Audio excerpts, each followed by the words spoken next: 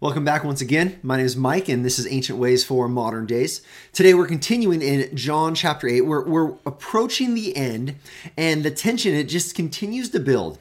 If you remember, we've seen some people believe in Christ, and now we've seen Christ confront those who do not believe in him. And he's been explaining that he has been faithful to his Father. He speaks what his Father has told him. He does what he's seen in the Father. And there is another Father, though, that is at work in the lives of the listeners who are unwilling to believe.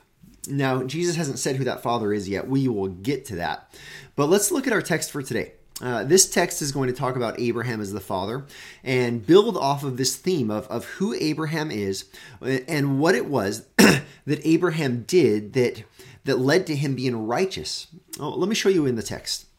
Starting in Romans 8, verse 39 through the first part of verse 41. It says, "They answered him, 'Abraham is our father.'" Remember, Jesus just said, "My father," basically I am doing what the Father in heaven has told me to.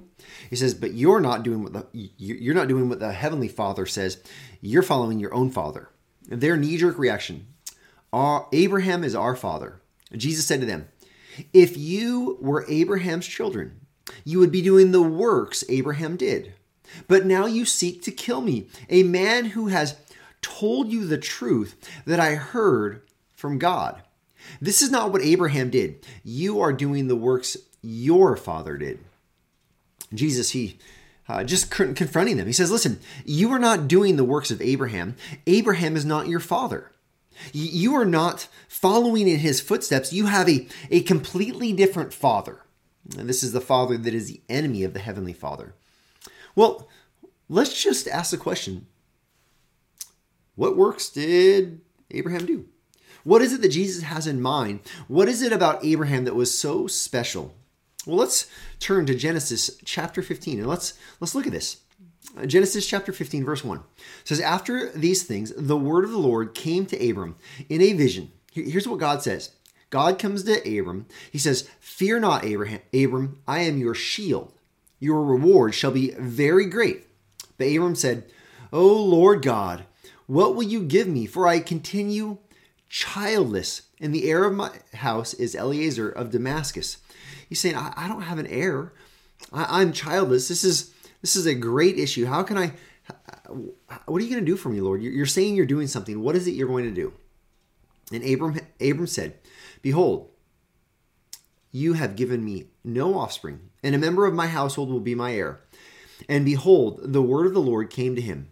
This man shall not be your heir. Your very own son shall be your heir." And he brought him outside and said, "Look toward heaven and number the stars, if you are able to number them." Then he said to him, "So shall your offspring be." God presents Abram with this promise. Now look at verse 6. "And he, Abram, believed the Lord, and the Lord counted it to him as righteousness." What is the grand work of Abram? Abram messed up a bunch of times. We don't have time to get into all that, but Abram, he at moments messed up in some very dramatic ways. And yet, here in this moment, when God spoke his word to Abram, Abram believed God. And so God counted it to him as righteousness. See, this is the works of Abram. This is the works of Abraham. This is what makes Abraham such a significant figure in the history of our faith. We look at Abraham and we say, this is a man who was not perfect. This was a man who messed up. This was a man who sometimes was cowardly. And yet, this moment, he believed that God would fulfill his promise to make him the father of many nations, to make him the father of many, many people, to have numerous descendants, like the stars in the sky. Abraham had no logical reason for believing this, but he did. He trusted God. This is so significant. Because if we go back to what Jesus is saying, what Jesus is speaking, Jesus is God in the flesh. He's speaking to these people. He's performing miraculous signs to demonstrate who he is as the Son of God. And as he does these things, some believe, but some do not. And those who do not believe, they persist in their aggression toward the Christ. And they say, Abraham is our father. Abraham is our father. And Jesus says, if Abraham were your father, you would believe. You would believe. Well, why does John write this gospel? John writes this gospel that we might believe that Jesus is the Son of God and have life in his name. This is the work of Abraham. This is the story of the entire Scripture. The Bible calls us. Is there a moral life we're supposed to live? Yes. But before the moral life we're supposed to live, we are called to trust in God.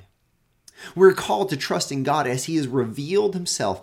And the pinnacle of God's self-revelation is found in the person and the works of Jesus Christ. And so we are called to be like Abraham. We are called to believe God as we believe in Christ. This is our ancient way for our modern day. In all of this tension about who Jesus is and what people will believe about him, for you and I today, we are presented with this, once again, this clear gospel call. Are you going to redefine Jesus and how you want him to look? Are you going to strip away attributes of Jesus that you're not comfortable with? Or are you willing to believe that Jesus is the eternal, divine creator, the Son of God in the flesh, the Lamb of God who takes away the sin of the world?